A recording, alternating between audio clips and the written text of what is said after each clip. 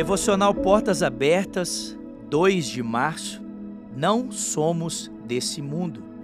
Tenho-vos dito essas coisas para que o meu gozo esteja em vós e o vosso gozo seja completo. João capítulo 15, versículo 11. O viver cristão reflete sentimentos que ninguém consegue explicar. Por exemplo, o contentamento em toda e qualquer situação. Difícil entender, não? Mas sabemos que a nossa vida está protegida pelas mãos de Deus e que Ele nos protege nos momentos de dor. As dificuldades pelas quais passamos não são o fim, mas saber que existe uma glória posterior nos dá tranquilidade, força, segurança e faz a dor valer a pena.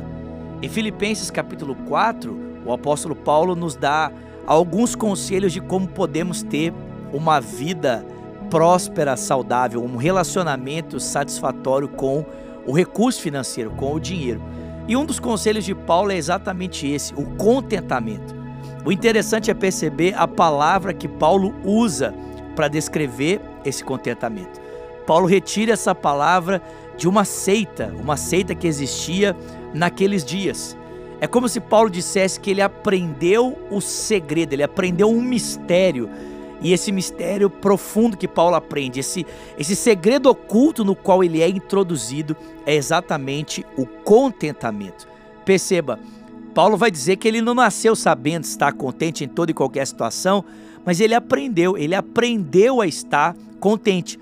E esse contentamento deu a Paulo uma perspectiva completamente diferente da vida e dos dilemas que ele enfrentava como alguém que estava constantemente vivendo a missão de Deus.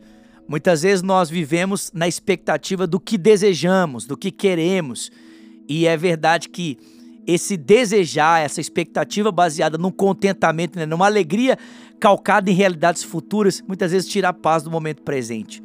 Mas quando nosso coração está no Senhor, sabendo que os seus planos se cumprirão, mas ainda assim descansados no momento e na realidade que vivemos, sabendo que estamos aonde estamos, porque esse é o desejo de Deus, né? Como a gente sempre diz aqui em Lagoinha, você está no lugar certo, na hora certa e com as pessoas certas, ou seja, você está onde deveria estar, você está com quem deveria estar e vivendo exatamente o que deveria, apesar de talvez essas situações não se configurarem nesse momento como você deseja.